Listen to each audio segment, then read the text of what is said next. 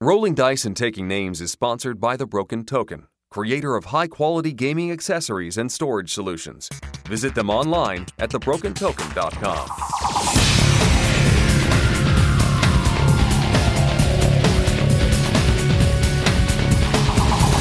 Hey y'all, it's time for Rolling Dice and Taking Names.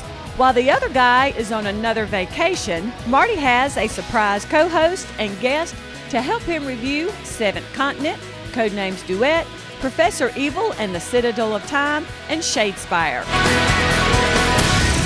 Hey, what was that other guy's name again? Hello, and welcome to another episode of Rolling Dice and Taking Names. This is episode 128, Seventh Son of a Seventh Son. My name is Marty, and my regular co-host, Tony, is on vacation somewhere. He just kind of up and left and said, I'm leaving 128 in your hands. I kind of freaked out a little bit, but I was lucky enough to be able to reach out to a good friend of mine who said that he would come on the show. And you may know this guy.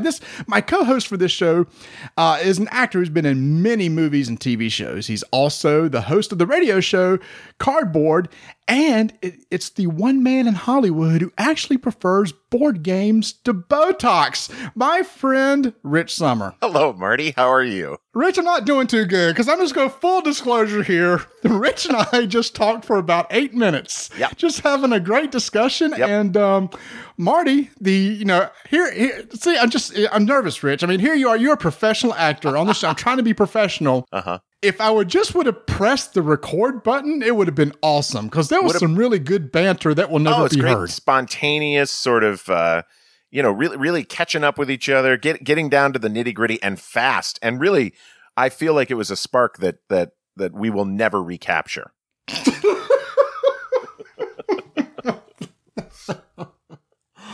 Oh, okay. I know this is episode 128, including do-overs. How many episodes have you done, do you think? 264.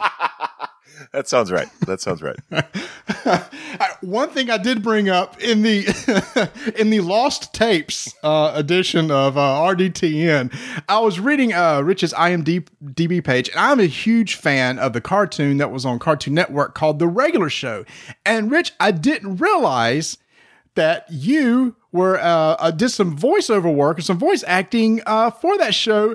And you had a really good anecdote that you told me about when the recorder was not recording, of how you got that gig. Mm-hmm. And for if you contribute to our Patreon, you can hear that anecdote again right here. No, it basically was that I had gotten into a Twitter exchange with someone over board games, and it turned out that he was a writer for The Regular Show. And I just sort of, after we had been chatting for a while, I did not intend for this to actually happen, but I just sort of flippantly said, can I be on your show? And he said, sure. And little did I know that would turn into several episodes. I think I did maybe 7 or 8 of The Regular Show. And then that show ended. And the creator of that show, J.G. Quintel, has started another show called Close Enough on TBS. And I've gotten to do a few episodes of that one. And so it really just, it was just out of a Twitter exchange about board games. See, board games, now I can write them all off on my taxes. Ding, ding, ding, ding. Yeah, and if you've never watched the Regular Show, I highly recommend it. It's ended, but it went for, several seasons. And it is one of those that I consider like, it's a cartoon, but it's very highbrow humor. It's odd, it's bizarre, but myself and my sons absolutely love that show. So I'm glad to see that he's doing something else. And what's also really cool is on that show, Mark Hamill played a character on that show. And you said that you actually ran into him one day going in to do some work. Yeah, I think it was maybe my first or second session with Regular Show. I showed up a few minutes early, and Mark Hamill was just finishing up his session. And I got to watch him work for a little while. And then when he was cleaning up and I was being brought in to kind of set my microphone height and level and everything, he introduced himself, and he was nothing but kind. And it turned out that he and his family watched another show I had done, Mad Men. And it was one of the most surreal feelings in the world. Having Mark Hamill know my work was something I don't think I expected to have happen anytime in my life. Did you get a selfie at least? I did not. I'm not good at getting those selfies just because I feel I don't know. I feel so strange asking for them. I sometimes, if it's someone my kids are really into, I'll ask for a selfie because I really want nothing more than to impress them. But normally I just skip that part. Your kids aren't into Star Wars? They're only now just getting into Star Wars. They watched Force, my son, who is lovely, still calls it Star Wars Force of Weekends. So we just watched Force of Weekends, a couple of weekends ago. And then we started New Hope. So they're just barely breaking into it, but, they've seen 2 of the Mark Hamill Star Wars movies now. So it's a good start. And you're showing them in the order, skipping 1, 2, and 3. Well done, sir. Yes, of course. Hey, by the way, I know that, I know this little bit of a tidbit about you, and it just really irritates me, but I'm going to say it anyway. Today, on September 20th, is the 15th anniversary of the premiere of Firefly, which I think last time I talked, you had never seen. That's correct. And upon this time, I have good news for you, Marty. I still have never seen it. Dude, it's only 13 episodes. Just invest 13 episodes. I know, but everything is only 13 episodes. There's some actual amazing television out there in 13 episodes. I'm sure Firefly is one of them, but there are other shows. You make me sad. I didn't grow up a sci-fi guy. And it's been a slow come around for me. And in fact, funny enough, one of the things that brought me around to sci-fi at all, to even having a glancing interest in it, was that, well, I was sent a copy of Summoner Wars by Plaid Hat Games back in maybe 2000, I want to say, 10, something like that. And they, Colby Dauch, I never can remember how to say his full last name, but wrote me a note, and I wrote him back and said, listen, I appreciate this game. I just have to let you know, fantasy, it's not really sci-fi, but fantasy theme doesn't really grab me. It's not something I usually like. And he said, listen, I stand by this game. I think if you take it for a spin, you'll like it. And I did, and he totally proved me wrong. And it opened me up. I just sort of was a little bit prejudiced against certain themes, both in movies and games and TV shows, and those were sci-fi and fantasy. It just wasn't where I landed, and so I have Plaid Hat Games and Summoner Wars to thank for opening my eyes to the possibility that something could be good that I didn't think could be. So, yes, I'll watch Firefly someday. Good heavens. All you had to do is just say yes or no. I mean, I have a tendency to go off on tangents, Marty. Hey, I don't know if you know this. Okay, actually, I know you do because we talked about it when it wasn't being recorded, but I'm going to say it again. You are only the second person to ever co-host the show with me. Typically, when Tony has gone out on vacation, I've had Rodney Smith from Watch It Played sit in on that seat. And I would say that you have big shoes to fill, but yeah, it was Rodney. I don't know why you're so mean to Rodney all the time, Marty. Me? I said this in the first time we recorded this. You need to stop picking on Rodney. Lord. You need to get on your knees and ask for forgiveness. I was very clear. I said I feel bad for all of the things that I've ever said that you seem to believe were me making fun of Rodney. That was never my intention. And I just, it's hard to watch someone who is clearly a fundamentally good man being brought down by someone, by the likes of you. Gosh, I cannot believe this is actually going to be on air. Holy cow, your nose. I don't even know how you could deal with the length of your nose right now. Listen, I just calls them like I sees them, Marty.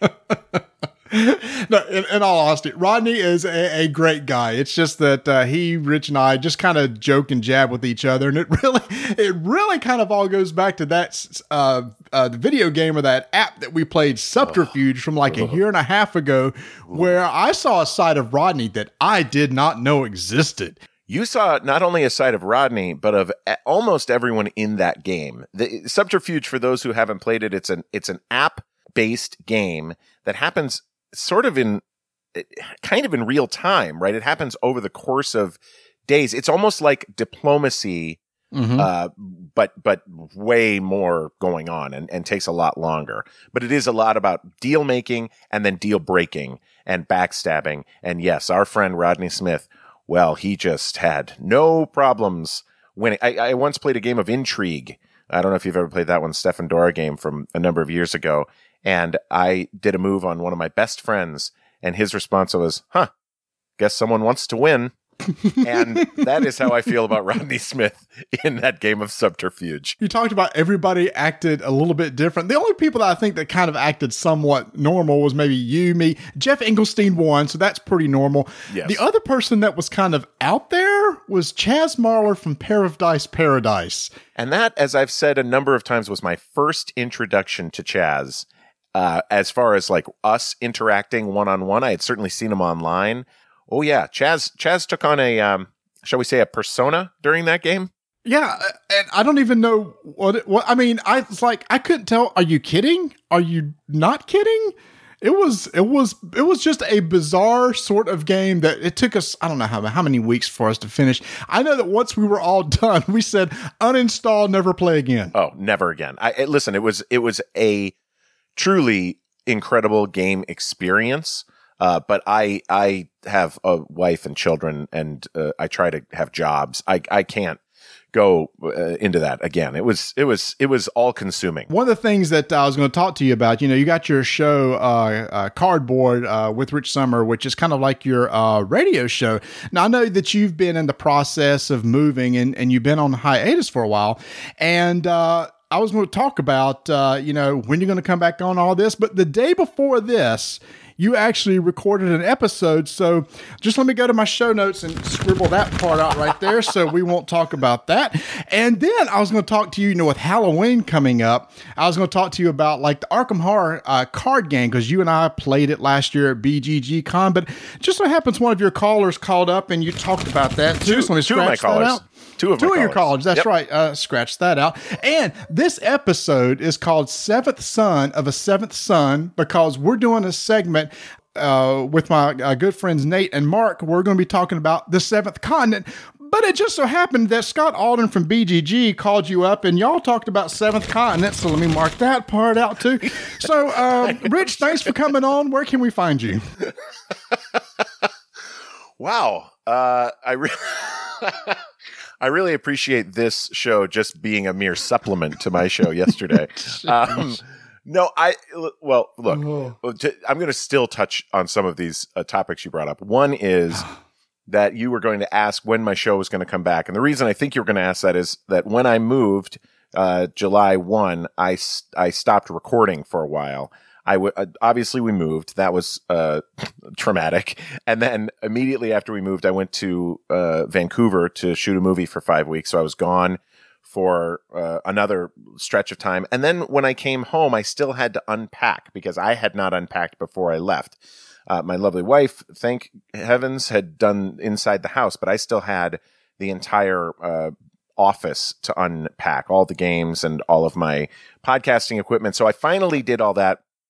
And literally yesterday took the computer out of a box and plugged it in and truly just flipped on the switch to see if it would work in this new configuration. And it turned into a show. I didn't really expect it to become the first episode after a while, but then it ended up being that. So anyway, I'm sorry to beat you to the punch. But the answer is I'll be doing it whenever, just like always, whenever I feel like it.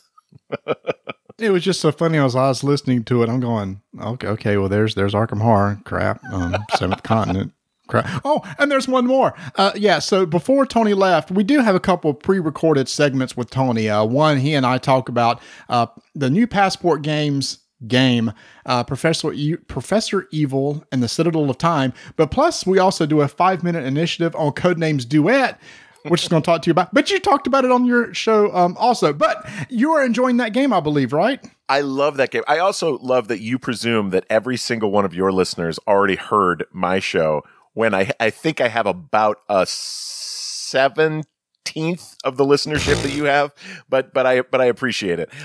Yes, Codenames Duets has been easily my most played game of the year. I have been playing it non-stop. And, I only have had it. I mean, you and Rodney were kind enough to get a copy for me at Gen Con and sent it my way. So I played a handful of times at Origins, and then I've just been playing nonstop. I've taken it out of town. I played it in Washington, D.C. with a friend. I have been playing it here. I have it in a little travel bag because it breaks down to much smaller than the box. And I just take it with me because it's so easy to play at a diner or wherever. So I am loving that game. Have you tried the quote unquote campaign that's in there? I have not. I don't really see the point. I mean, it's cute. For those of you that don't know, there's a map in there that has sort of places you can go, and it changes how many clues you're allowed to give or how many incorrect answers you're allowed to have in each game. And that's really all it changes. There's not actually, from what I could figure out, a stated goal. Like, I don't think you win the campaign. You just kind of do it. I don't know. It was very confusing to me. I don't think I'll be chasing the campaign much, but as far as a game that you can sit down, play with 2 players, the versatility of it, we've thrown in the picture cards from Codenames Pictures. The fact that you can teach it to anyone. My wife, Virginia, has shown interest, which is extremely rare because she likes Codenames. I'm really excited about this game. Percentage wise, how often do you think you win? 20%, 25%, maybe. I mean, we've gotten better. I've gotten better. Have you found that if you know the person better, that it's easier to win? Definitely, 100%. Yeah. And and sometimes just like in Codenames, you're going to look at that code card, and you're going to go, oh, well, there's just not a way for me to tie these together.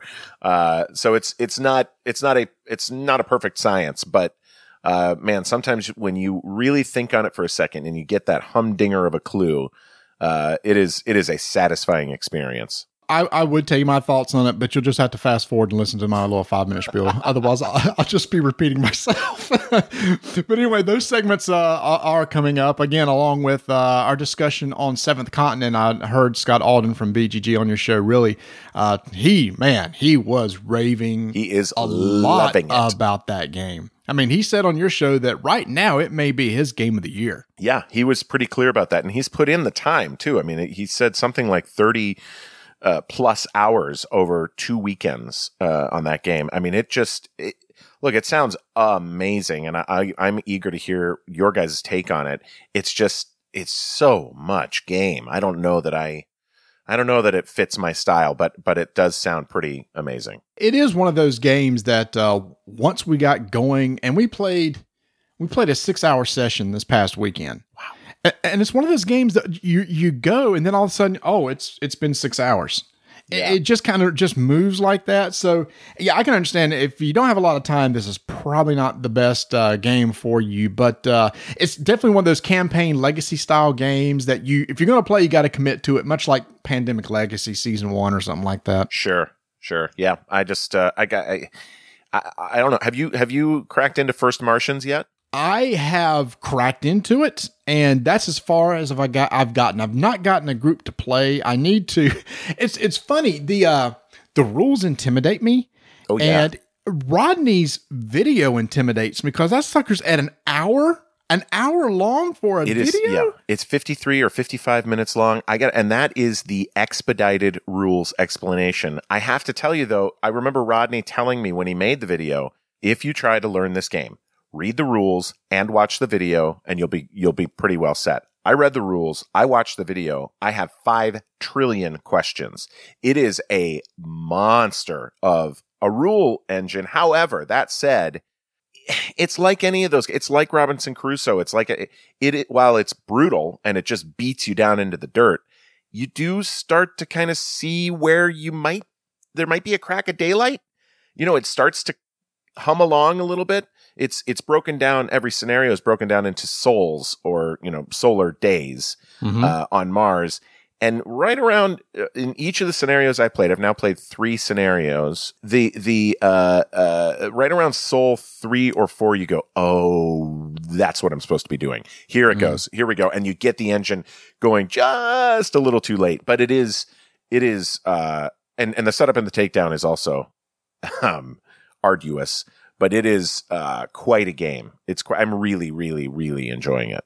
Yeah, I'm ready to jump into it. In fact, today, September 20th, is Ignacy and Portal just started doing their early release event. They've given an update to the app today. There's a new scenario coming out. He's released a video about First Martian. So if you have more interest in that, please go check out the website at portalgames.pl. There, he's doing this whole pre-release event. The updated app's supposed to include some extra things like maybe some help. And I know he was very concerned about, the time it took to learn the game and everything. So he's trying to do everything that he can to try to give good tutorials in the app, try to give rule books in the app. He was out there online answering questions. He talked about this in our last episode when we interviewed him. He said, he was on Reddit and BGG just answering questions as fast as he could. But it was funny. He said, over time, he realized he was answering them too quick because he said a lot of the answers were in the rule book. So he said, after a while, he said, I just kind of waited. And then somebody usually would step in and answer the question for him. But anyway, he wants to make sure that people enjoy this game as much as possible. And he's there as a support for us that are learning it. I think that one of the most important things to come out of this early release day today is that they're putting an improved rules almanac in the app, and I think that is probably the most vital piece of information to come out of today, because I have found when I'm searching for a rule, while there is an index in the rule book, it's not exactly comprehensive. So sometimes you have to kind of think, well, what heading might this rule be under? And sometimes it's not in the index. Some of the questions we had specifically about how the, player counts, setting the game up for different numbers of players. It's in there, but it's buried a bit. So I do appreciate, I know how much work Ignacy's put into this game. He told me about this game, I think, gosh, it feels like maybe a year and a half ago or more. And I know he has really been pouring his heart and soul into this thing. I know it's going to find its footing, but like anything, we early adopters just have to sort of struggle through some of the rules questions. And then eventually it's going to be much easier. If you give this a couple months, it's going to be a much simpler endeavor to learn this game, I think. Yeah, exactly. And I think another reason why, too, I love his release schedule. His next game that's coming out is Alien Artifacts, which is more of a simple card deck building game, which is kind of not deck building, engine building game, which is kind of his thing. So it's really cool. He's coming out. Okay, here's this big box experience, and then here's like an hour card game. So he's not like hitting us over the head, because his next game after that's that detective game, which sounds like it's a pretty involved game. Yeah, that's right. No, I think he's got a good sine wave happening. The peaks and the valleys of complexity.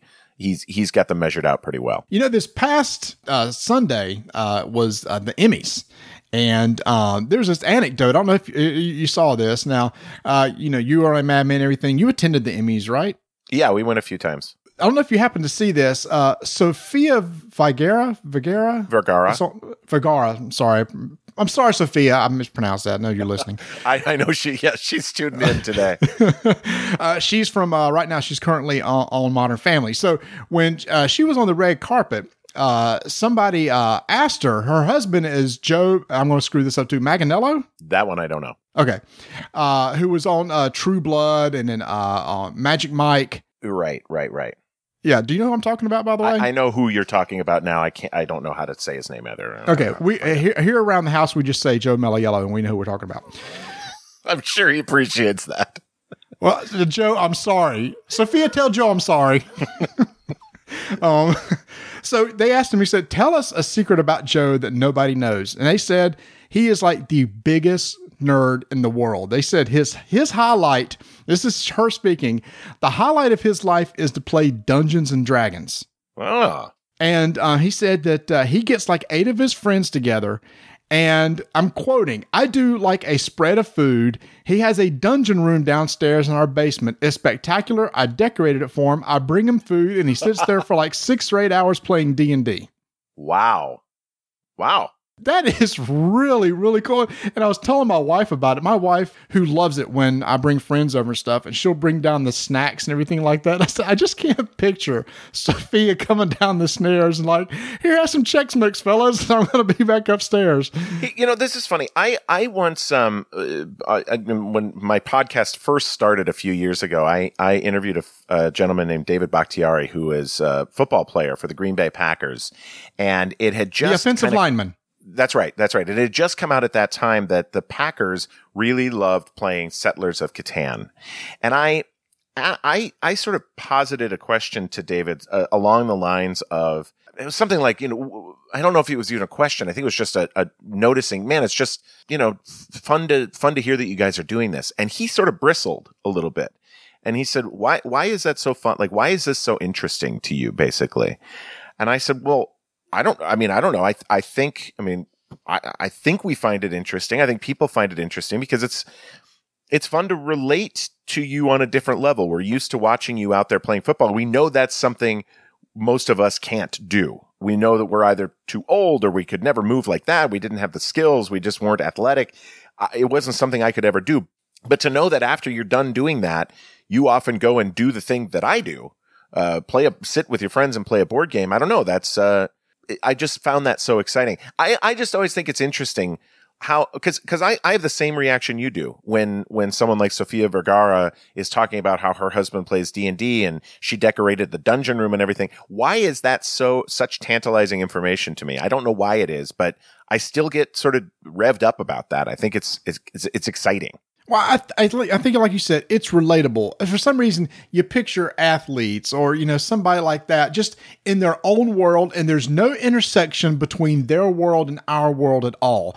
And when you hear that all of a sudden, oh my gosh, the intersection is this little hobby that we enjoy, it's just like an instant connection. It's like, I don't know Joe. He doesn't know me, but I feel like I could just go up to him and say, hey, you know, what kind of character are you playing in D&D? You know, I've got like an icebreaker at this point. Yeah, well, and you could also open with you call him Joe Mellow Yellow, and then go to the D&D thing. He'd love that. Yeah, that guy's a really big dude and very buff. No, thank you, because he would pummel me. But that's the other thing too. The guy was like Magic Mike is like, you know, a stripper dancer. He's a hulk of a man, and just like, yeah, I'm just really a geekaholic that likes to play D&D. And in fact, he is trying to get a Dungeons and Dragons movie underway. Really? Yep. Wow. He is so into it. He is trying to work to get that to the big screen, because he said he's never felt the property's been treated correctly. So he'd like to have something done with it that's done well. The only Dungeons and Dragons interaction I can recall ever having is because it's the theme of the game Lords of Waterdeep. Otherwise, I've never played Dungeons and Dragons. I've never even stuck my toe into the theme. Like I said earlier, it just wasn't my thing for the longest time. But I've really come around on the whole fantasy thing. And I think it was, again, things like Summoner Wars, the Lord of the Rings movies, things like that sort of slowly started to draw me in. So it is something, I'd be up for a Dungeons and Dragons movie. Why not, if it's good? Well, you never know. You talked about at the beginning of the recording how you just started interacting with somebody, end up with the job. Maybe you go to Joe and start talking about D&D, and maybe start playing D&D with him, and he'll offer you a part in the next Magic Mike 3. Well, you've seen me in person, Marty. You know how stunning my pectoral muscles are. Rich, I've seen more than I want to see, but that's another topic. Oh wow! No, I just think it's really cool to be able to relate to somebody like that and everything. And shoot, when I first found out that this show that I watched called Mad Men had this one actor on there that brought board games to play on the set, I just immediately kind of related to you. It's like, hey, I want to know and be friends with that guy. Who the heck would have thought that here in 2017 I'd be chatting with him online? I mean, that's freaking cool. Well, see, there you go. Now give it another couple of years, and you and Joe Mellow Yellow can kick Tony out, and it'll be the show it was always meant to be. I hear Joe loves moon pies. Yeah, no, that guy looks like he's never had a moon pie in his life as fit as he is.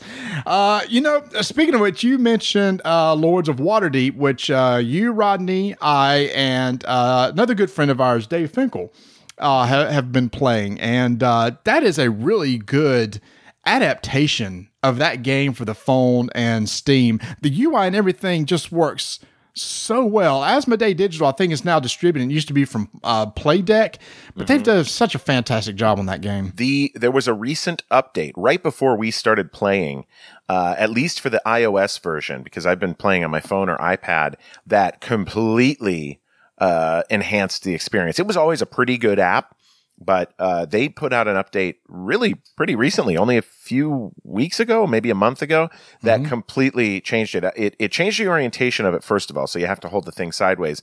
But there's so much more of the map on the screen. There's so much more you can do from that main screen without having to sort of go to sub-menus and things. It's really slick. And it was always good, but it's even better now.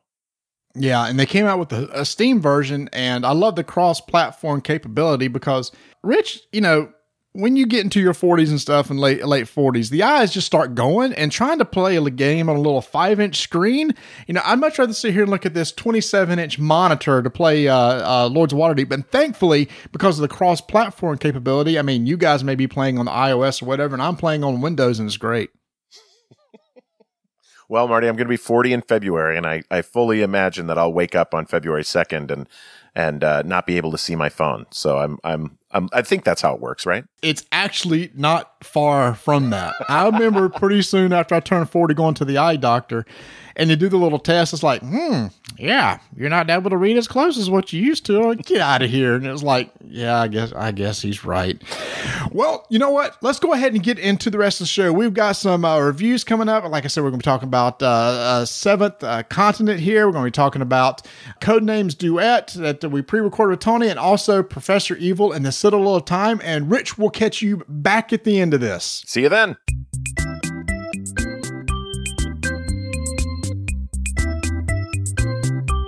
If you happen to miss the pre-order for First Martian, well, it's about to hit retailers. That is right. First Martian is out and ready for you and your team to go and take on this uninhabitable planet. You don't need to terraform, just survive like you did on the island with Robinson Crusoe. And don't forget, 51st State Expansions is in stores, and if you haven't discovered Neuroshima Hex yet, do yourself a favor. It's a really fun game. Go check that out too. You can check out this and all these other games at portalgames.pl.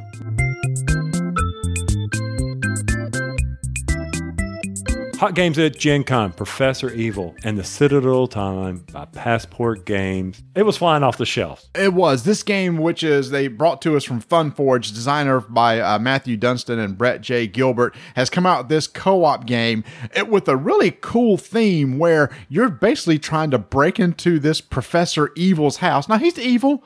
So I assume that he's misunderstood. Not a bad thing. He's misunderstood. He's not evil. Well, yeah, but you're breaking into his house and you're trying to steal his loot. Now, typically that doesn't sound like a very nice thing, but again, because his name is Professor Evil, I will assume that stealing his loot is okay in this situation. Well, he's a historian and he's trying to save priceless treasures by going back in time and bringing them forward, but he's robbing other people. So I guess we're the evil ones if you want to really twist it around. We're trying to steal his stuff, but he's got all these traps in his house. Yeah, he does. And so the thing is, though, in order to get to these treasures or loot, you got to turn off these traps and do so. There's switches around the house that you got to go through and flip off. So you break into the house. The board game is made up of basically a map of Professor Evil's lair or mansion or whatever like that. And you move in and you can move between rooms. Tony, when I first looked at it, somebody else said it almost looks like the Clue board, right? Yes. Because there's a ballroom and a dining room. And at the beginning of the game, the loot is set around on the board, and there's 3 loot that's set out. And right in the middle, there's this big analog clock, and that's kind of the main mechanic of the game. There's a token associated with the loot that goes on one of the numbers of the clock.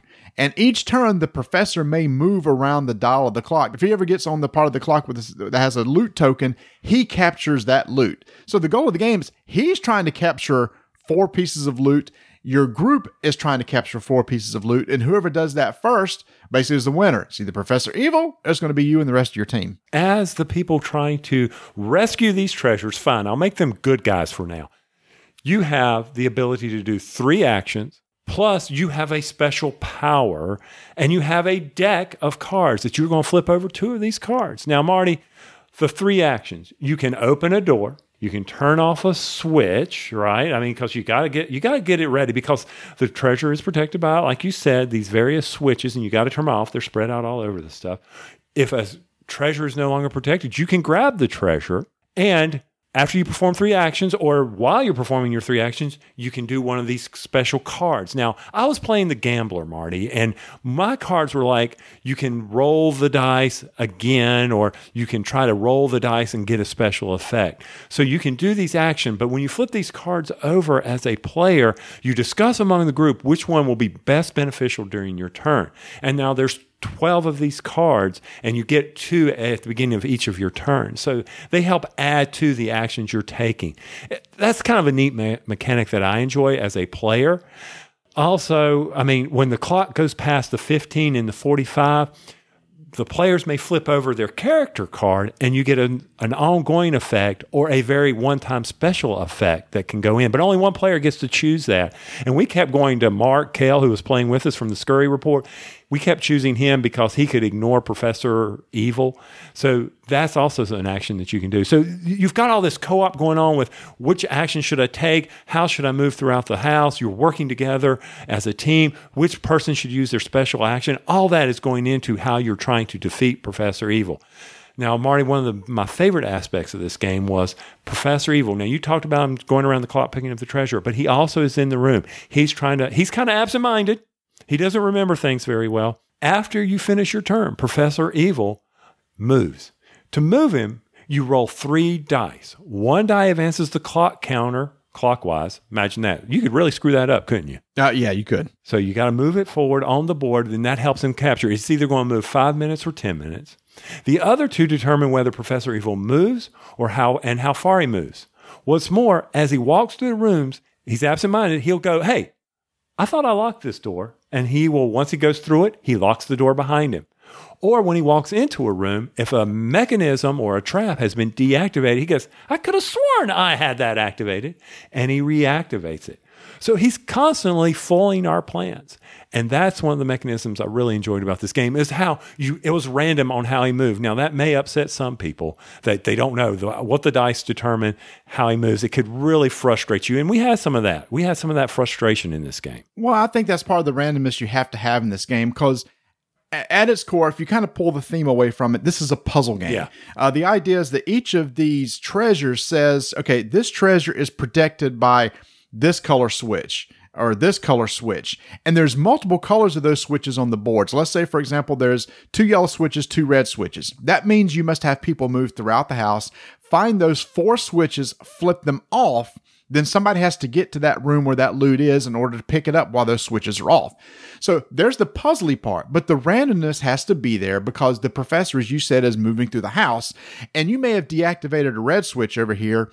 It just so happens you roll the dice. He moves back into that room and he'll turn that switch back on. That's great. Now you can't pick up that loot. So I think you got to have that as part of the puzzle aspect. Otherwise, it would just be a straightforward puzzle game and kind of boring. It's just how fast can we do it? This does add some randomness, but also adds the frustration and actually some pretty interesting moments because it's like, please don't let him move into this room. It's like, crap, he just moved to that room and flipped that switch. Now we got to figure out how to get back over there. And if he ever ends up in the same room with you, he kicks you out of the house. It's like, get out of my house. And so you're back on the outside of the house and you got to crawl back in through a window. On your turn, you can do a move, and one of them is crawl into a window of a room in order to get back in. So this is constantly going on over the course of the game. And like you said, Tony, everybody has their own special abilities. So there's these variable player powers that I really enjoy because that makes you kind of have to work together. And like I said, the clock mechanic is really cool because my ability was I can mess with time. So that black pawn that's on the clock, as it moves clockwise around the clock, closer to where your tokens are on that clock, it's like, great. We got to make sure that black token doesn't end up on our loot tokens on that clock. My ability was to be able to shift those tokens forward clockwise. So I wanted as much distance as possible between those loot tokens on the clock and the black pawn on the clock. But sometimes something would happen in the game that would pull those loot tokens back towards the black token, which shortened the amount of time that we had to get it. Again, another cool aspect. Let's say he's only the black pawn's only 10 minutes away from touching the green token and getting rid of the green loot. That forces us as a team as fast as possible to try to go get that green loot before he does. but it frustrated me to no end that it seemed like he was constantly sitting in a room where our treasures, we couldn't get to them. And I was like, come on, professor, move. And the dice would roll, and he wasn't moving. You know, it was the opposite effect of him moving. It was, oh, he's going to teleport to this treasure that we were fixing to capture.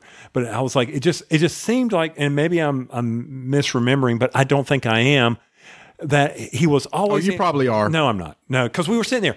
We've got to get to that stupid green switch. We had them all off, and he was constantly going back and forth between that room. And it was just like, oh, man. And we couldn't get there. We could not move into that room because if he did, like you said, he'd kick us out and reactivate that stupid switch. And now you're having to waste your moves because you're limited. You only got 3 moves.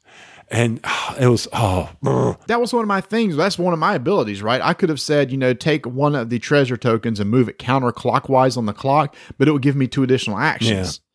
So it's one of those things that, if I move that 2 spots, maybe I can go pick up that loot. It does seem he was just hanging around areas that it seemed like we always needed to be. I do like the way that the professor moves through the mansion. It's really straightforward. You roll a die and it says move the professor a certain number of spaces. And then there's a color die that says like move green, red, or blue. And each room is marked by an exit with a certain color. And basically, if he's in a room and it says move 3 spaces blue, you move him through the blue door, and the next room you move him through the next blue door, etc. So it's very easy to move him. And like Tony, like you said, if he happens to move through a door that was open, he turns around and closes it as he leaves. It's like, oh, there's one extra action we have to do in order to get in that room. Yeah. And reactivate that switch. Urgh. Now they have. What's neat is you can start out with the easy mode, and like idiots, we did not. We started with the, we're advanced game players. We can play this in the hard mode where you put the big, well, it seemed we were like, why is this the hard mode? Where you have the ones that are 55 minutes away from the start of the clock. We were like, okay, this doesn't seem, but it was because you had to deactivate 3 sets of the traps versus the easier ones, we only had to do 2 sets of the traps. Right. And the really difficult loot was only 30 minutes away from the Black Pawn. So when a piece of loot is picked up, there's some decks of cards where you flip over a deck that has a name of a room, and then you pick up a face down loot. And the loot will tell you how many minutes away from where the Black Pawn is that you should place the loot token on the clock. So say, for example, it's 45 minutes. So you move around the board. So you have 45 minutes where the black token is now in order to find that. And then the other card tells you what room to place it in. That mechanically was pretty cool too. So for me, the biggest highlight was that whole time mechanic. Yeah. I thought that was just really neat how the loot tokens sit on the clock. You see how much time you have in order to go grab that loot. And then that black token that moves basically on the professor's turn just shows it's like a ticking clock. I got to hurry up and go get that. That was neat to me. Also, the production of this game is out of this world. For an easier, a simpler co-op game to learn. Sometimes companies will take the easy path and just throw a cheap board out there with some simple stuff and not great art. This is a really nice board. This is, to me, Restoration Games has like top-notch production, right? Their boards are super thick. To me, that's what this reminded me of. Mm-hmm. A real thick cardboard board, some really nice tokens. The dies didn't have stickers or anything. They were like embossed with the emblems and everything like that. So production is top-notch on this game. But I'm going to tell you this, Marty. Tell me. Professor Evil, if it had come down to it, I would have kneecapped him with a lead pipe. I would have strung him up with a rope. I would have shot him with a revolver, or I would have hit him over the top of the head with a freaking candlestick at the end of this game. I was ready to take him out. Yeah, he's very frustrating, but that's good, right? When you play a co-op, you don't want one that's so easy. Yeah. And we didn't really come close to winning our first game. I think did we have 2 or 3 treasures by the time he got his 4th? I can't remember. Well, we had 2. He had 3 when we had 1. It was like, well, let's reset this. Yeah, and that was our first game. You play more, you get, it becomes easier, but don't be intimidated. You play your first game, if you get totally destroyed, don't get frustrated. You're just kind of learning the mechanics of the game and learning how to work together. Also, the player powers that you pick at the beginning of the game are very important. You want to find 3 or 4, how many ever players that are playing together, you want to make sure that they synergize together, because because they are all unique. And as you play them, you're going to learn what their abilities are. Like Tony said, there's only 12 cards, and each time you're looking at 2, so you cycle through your abilities pretty quick. And you know what kind of cards is coming. It's like, I know I've got this really cool ability coming up that's going to possibly help me out. So again, with the co-ops, multiple plays, it does get easier, but I don't ever think it gets too easy. But the nice thing is, if you feel like this game is really easy, they have advanced rules in the game to make it more difficult and easier for the professor to get the loot before you can get to it, which is always good in a co-op game. Yeah, screw that. Don't ever see that happening. I'm sorry. So for me, I will definitely squirrel this game away and keep it on the shelves. I think it's a keeper for me and our casual game group. I'll enjoy playing this with you and even our hardcore gamers, Marty, because I think even though they got frustrated, I think if we broke that out, they were like, I could see them saying, okay, we will beat this game. Yeah, and a myriad of co-op games. It's one of those things that where I think theme makes a difference. I think mechanics make a difference. There are a lot of co-op games out there right now that kind of have that same feel of you're on the board playing against the game. But so if it's something that you're interested in, I definitely recommend checking out. I know at Gen Con, people just loved the game. They loved demoing it. We've heard great things about it. They sold out. This is Professor Evil in the Citadel of Time from Passport Games. It's one of their big games of the year. Sounds something like you may be interested in? Go check it out today. 5-minute initiative begins in 3, 2, 1. Since Origins, one of my most highly anticipated games coming out at Gen Con was Codenames Duet. Now hold on, everybody. I know before you're like, oh, another Codenames. This is not like Codenames Pictures or Codenames Marvel or Codenames Disney, where it's just the same game with different pictures. This is a totally different game where you are working together with someone else. This isn't like a PvP. This is a 100% co-op game where you're trying to guess a 5x5 grid of words that's on the table. Mechanically, it's the exact same way. You give a word and a number, and the person that you're working with tries to guess which words you are referring to. But in this game, you only have 9 shots in a normal game to try to get all the words on your card, and they get all the words on their card because you're working with 2 different sets of numbers. Each of you are trying to find a certain number of words. It just so happens that 3 of them overlay each other, and there's 3 assassins, which makes it a little bit more difficult. But Tony, you've probably found out this game is not like a party game like Codenames. This is a really thinky little game. I've always enjoyed Codenames. I've always enjoyed being the giver because I like the challenge of trying to associate all the words the best way I can. And when I saw Duet, and you and I got to play Duet, I really, really enjoyed doing this. Matter of fact, I think I enjoy this more than the party aspect of it because of the 2-player aspect of it, where when you get in Codenames, you know, some people can be kind of pushed away off to the side. They don't get engaged in it. So I was really excited about this game, and I enjoyed playing. I mean, especially I liked it when you gave me a clue, and I pointed to something, and you go, I didn't see that. And I love that aspect of Codenames. And with Duet, it's even better. When you're sitting there, you think you know this person. I mean, I played with you. I played with Donna. I think I know you too. You've been in my life the longest. But still, I didn't. I didn't know where you were going with that. So I really enjoyed Codenames Duet. Donna didn't. I'm like, why do you not like this? What? She didn't like it? Why? I don't. We won, but we were on the easy mode. But I think I need to get it to the table more. I'm not sure she's a big fan, but I am definitely going to keep bringing it out and convert her. Hey, I've converted her to a bunch of worker placement games. I can make this happen for Codename Duet. What'd Vanessa think? She really enjoyed it. So we went out to eat last week at a little local place around here called McAllister's, and I took the game in with me, and we were done eating. I said, you want to try it? She said, yeah, sure. So we played one game. She said, that's pretty good. I said, would you try it again? She said, I'll play one more time. We played the second game. We lost the first one. Played the second game. We lost. She said, all right, we got to play again. We played the third game. We were playing in like 2 words of winning this game. It was her turn. She gave me a clue. I was torn. You're laughing. You know where this is going. I was torn between 2 words. And I said, I did not play it safe. I said, I think I'm going to go out on a limb. I know you. I pointed to a word. She said, that's the assassin. I don't want to play anymore. Put it away. Let's go. And that's what I love about this. When it's just the 2 people, you're like, we were so close, and you get that connection of, I know you. That's why I think, especially for couples, this is a great game, a great addition of the Codenames, better than Codenames After Dark or Codenames Marvel, like you were saying. This is one that I think a lot of people will enjoy, especially for those 2-player games. Donna enjoyed the Rose King from Cosmos. She will like this game. She must like this game because I'm not giving it up.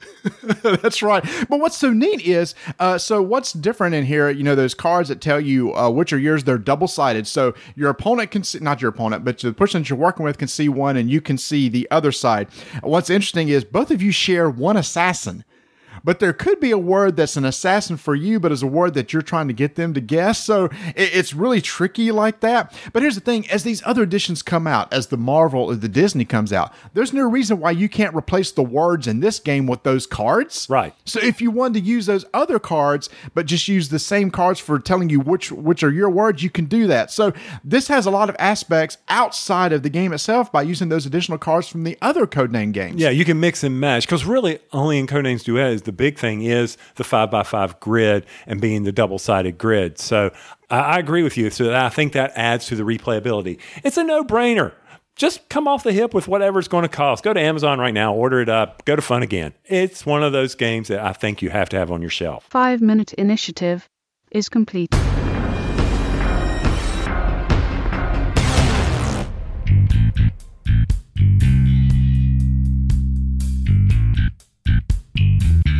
According to my Kickstarter emails, the second printing of Gloomhaven is coming to its backers, and I've still got buyer's remorse, Marty. Still? But it's such a good game. We've heard so many good things about it. Don't have buyer's remorse. So to add to that buyer's remorse, I think I am going to go ahead for that game, and I'm going to get ready for it, and I am going to order from the Broken Token, the Gloomhaven organizer, because setup is a bear. I've already heard about it. I've already said, you got to have it ready to go. So based on that feedback and the investment I've already put into it, I might as well go ahead and get the organizer order, because by the time the Gloomhaven gets here, if I have that organizer put together, it will save some of the frustration. So yeah, I'm going to do it. Gloomhaven organizer from the Broken Token. If you're getting that second printing, or if you already have the first printing and you're like, man, this thing is, I just wish I had some way to organize it, go check it out at thebrokentoken.com.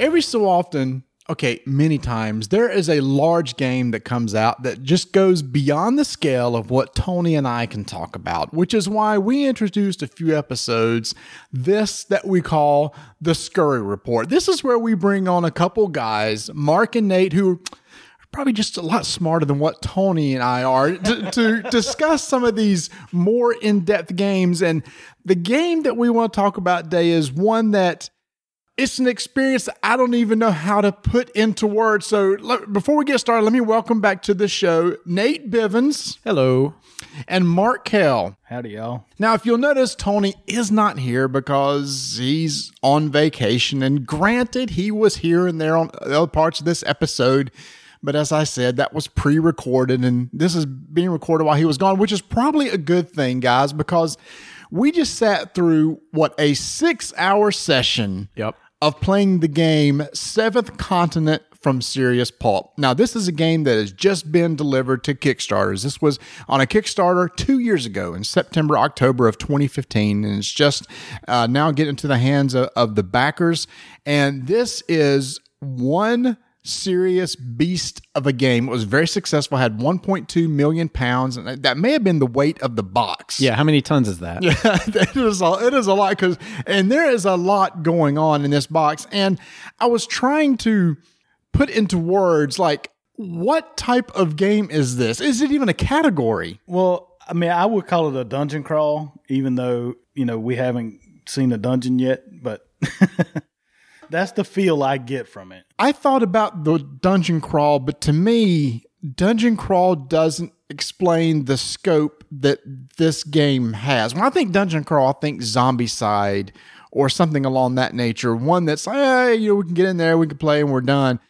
Just to me, the scale and scope of this game deserves more than the Dungeon Crawl. I'm using air quotes. Nobody can see that, but you guys. Good radio. Yeah.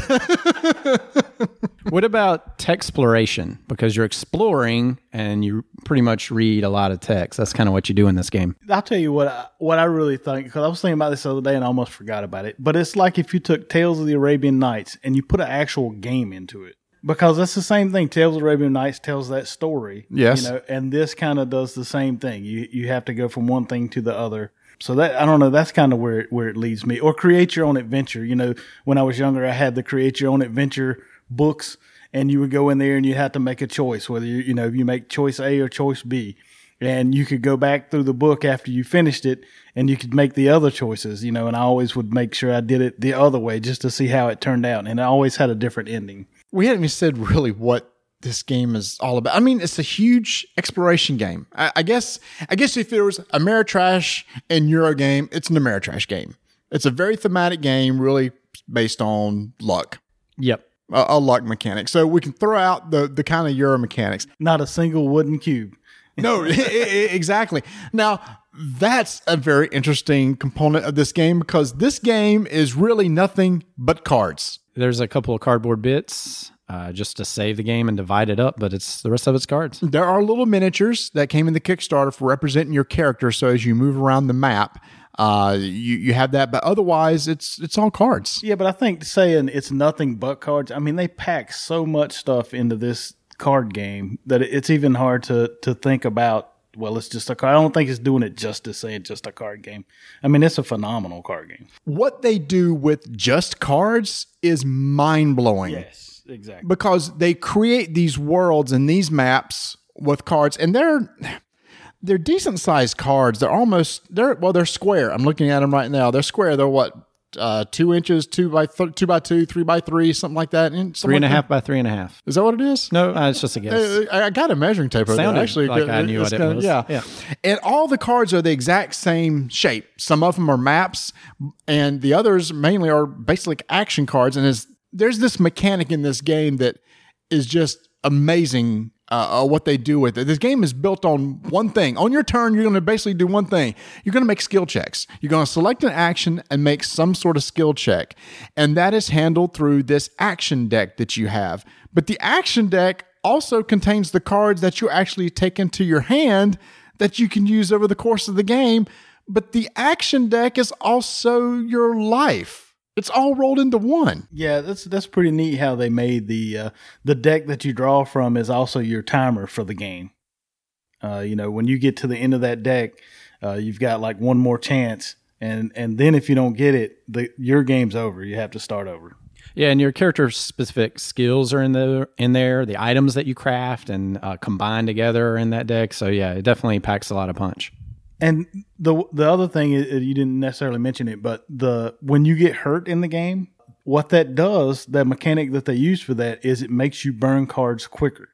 So the more hurt you get, instead of putting some kind of cumbersome, you can't move, you can't do this, you can't do that, it just burns cards. It just burns through that deck quicker. And I thought that was a really nice mechanic that they kind of rolled that into doing the same thing over and over, and it makes it easier to learn the game.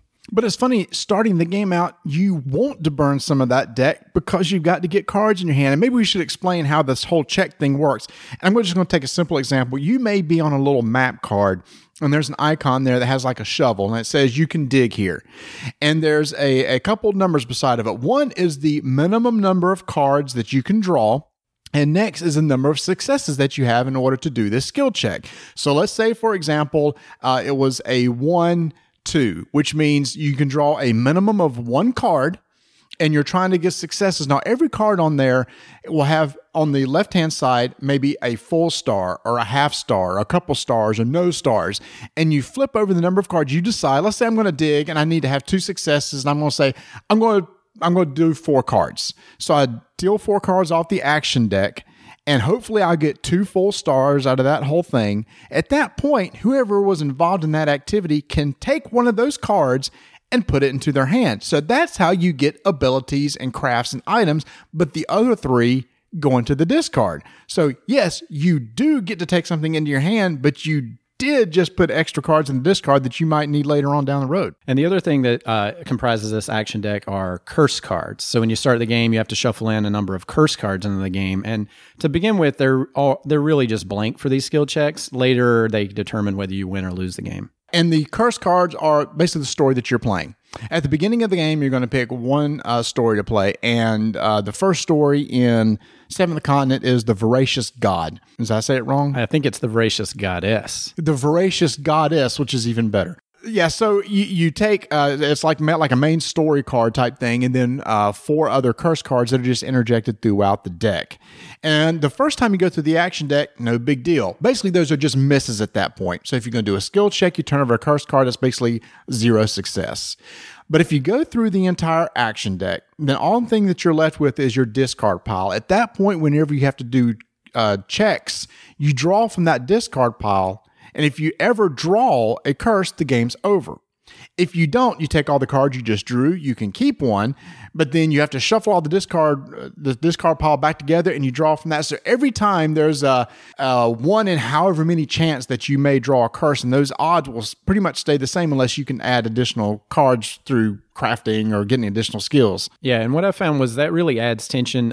The first time we played, the very first time we pulled from the discard pile, we hit a skull and lost. Mm-hmm. And so that really keeps the tension high whenever you get down to that discard pile. You really should aim not to pull from the discard pile ever. And there are mechanics in the course of the game to pull cards out of the discard pile and put them back in the action deck.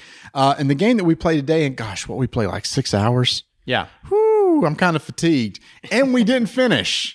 And it's one of those things that we got to be careful what we say, because this is very much... this could be very spoilery. So we're trying to make sure we don't give away stories or anything like that. Just kind of give an overview of the game. But one of the things that I could do is basically you can hunt animals, and you can make bonfires, and you can take an action to eat. And what eating does is basically takes cards out of the discard pile and puts them back into the action deck. So it's kind of like refilling your health. That was one of the things I mentioned earlier too, was that I like that about the game, because it's, you're out on this continent, you're exploring, but you have to eat. The explorers have to have sustenance. They have to go and find it.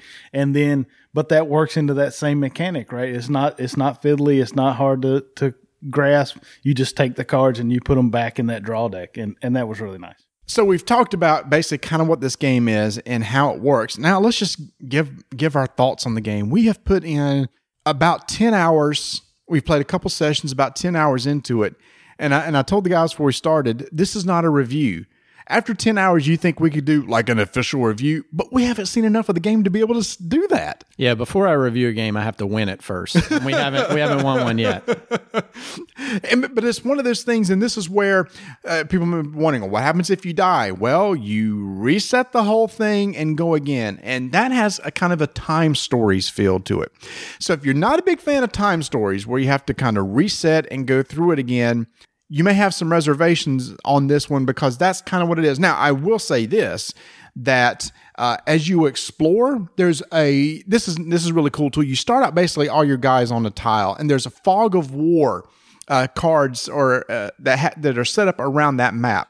Yeah, and what happens is when you say you want to explore, say, to the north, you flip over this random card that gives you some sort of encounter.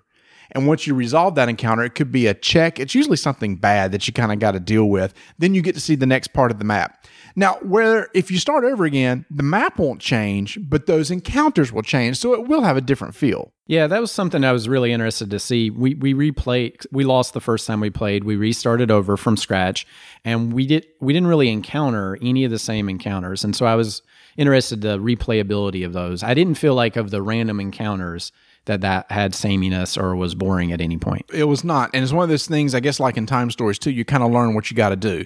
Again, without giving anything away, we kind of realized, okay, next time we play this game, we need to do A, B, and C. And we did A, B, and C, and we got a lot further into the game, which brings up another really good point. We played for 6 hours. We're not done, but yet we've put up the game. How does that work? The game actually comes with a save state. There's a mechanic built into the game, and I thought this was really cool, where it explains to you how to save the cards. You save the action deck that you have. You save the discards. You save the items that you have. And basically, you can come back to where you were. You start out on the map tile that you were on, get your item cards back, reset the action discard piles, and you're off and running again. It's a great system because it allows you to play this beast of a game, kind of casually in your home or with your gamer friends. And if something comes up or if you're running long on time, you can save and play it again later.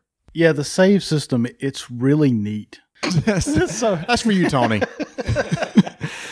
Everything in this game is kind of driven by, like what you said, Mark. It's almost like a choose your own adventure. I'm going to go to the north. Okay, well then reveal tile 132. And then you reveal file 132 and it says, okay, set up these tiles around this. Or make this check. If you fail, take card X. If you fail, take card Y, and you never know what's gonna happen to you until you dig through that stack, and everything's set up in numerical order. They have this really nice mechanic of having these little dividers every 50 cards, so you can easily find the cards. And there were 400 or 500 cards that you kind of have to rifle through to find what you need. But it could be something that's good for you or bad for you, or an item. It could be anything. So that was really neat too. See, there it is. How you just never, it's like, okay, go get item 125. And after a while, I go, is this going to be good? Is it going to be bad? So that was kind of neat. Oh, dang it, Tony. I will say that is one of my minor gripes with the game is at first I really enjoyed this choose your own adventure style and not knowing kind of what was going to happen. It's like, hey, do you want to, drink this bottle of rum or something? And you don't know what happens, whether that's good or bad. But after a little while, it's sort of like you continue to make decisions and you don't have any information to base those decisions on. It's sort of like door number 1 or door number 2 every time. Right. And that can get a little tiring sometimes. Sometimes there would be red herrings. You'd kind of go do a check or something, and it was like it's nothing that was really beneficial. Or sometimes, and we found this out after our first game, we totally missed something that was very important, and because we didn't have it, we actually ended up losing because we didn't have it. Right, that's true, and that is another thing about the game, and it's about how we played our first game and how we played the second game. Is our first game, we pretty much spent the whole game exploring every single thing on the tile. We didn't want to miss anything. We wanted to find all the things, and it was really cool to find all the things. The second time, we really kind of streamlined through the whole scenario. Well, we didn't get through the whole scenario, but what we didn't spend a lot of time exploring extraneous stuff, especially toward the last couple of hours. We were just like, let's see if we can go find what we want to. And I think that's a tribute to the game because you could do it either way. You could spend, all these hours exploring everything along the way, or you can just try to get to your destination and complete that quest. I've heard some people compare this to a game like Skyrim, some sort of open world thing where it's like, there's a main quest, but if you want, you can go and explore whatever you want. Well, I think that is true. And actually, I wasn't really leaning toward that sandbox theory in the game. But Nate actually, made a couple good points about it in that, the way we kind of went a different way just because we could. I mean, nothing that kept us from going that way, but we kind of went a roundabout way to get where we were going. So I guess it does kind of give that sandbox feel. And as we played the game, we had this big sprawling map out on the table that you're constantly revealing cards and you have you're building out this continent. And so after a while, you start to see there's like desert zones and mountain zones and jungle zones. And you said we kind of streamlined to the last part. We happen to have this somewhat, the first clue is like somewhat of a map. And we kind of knew it's like, I think what we're looking for is maybe in this area. So that's why we kind of made a beeline to there, skipping a lot of the stuff along the way, just praying that there wasn't nothing that we skipped that we might need later on. Yeah, and that's one thing I have to comment on is the artwork on the cards. Whenever you're laying out this map with these cards, the artwork makes sense from card to card. It creates kind of this mosaic of the seventh continent, and it's just stunning on the table. It looks amazing. I told you there was like over 500-600 cards. I can't imagine the designers trying to lay these things out and make sure everything points to every card correctly in the story and everything. The designers are, oh geez, I'm going to mess this up. Ludovic Rowdy and Bruno Sauter. Those guys must have went through tons of Post-it notes, like posting on the board. It's like, okay, this is going to be tile such and such. That'll point to this tile such and such. And this tile needs to have this map drawn on it. This one needs to have this drawn on it. Well, that when we were playing the first time, I told Nate, I just envisioned people on a cork board, you know, with yarn and string and the pegs, and they've got everything kind of, this goes here and this goes there and this goes there. Like you see on the CSI shows. Yeah.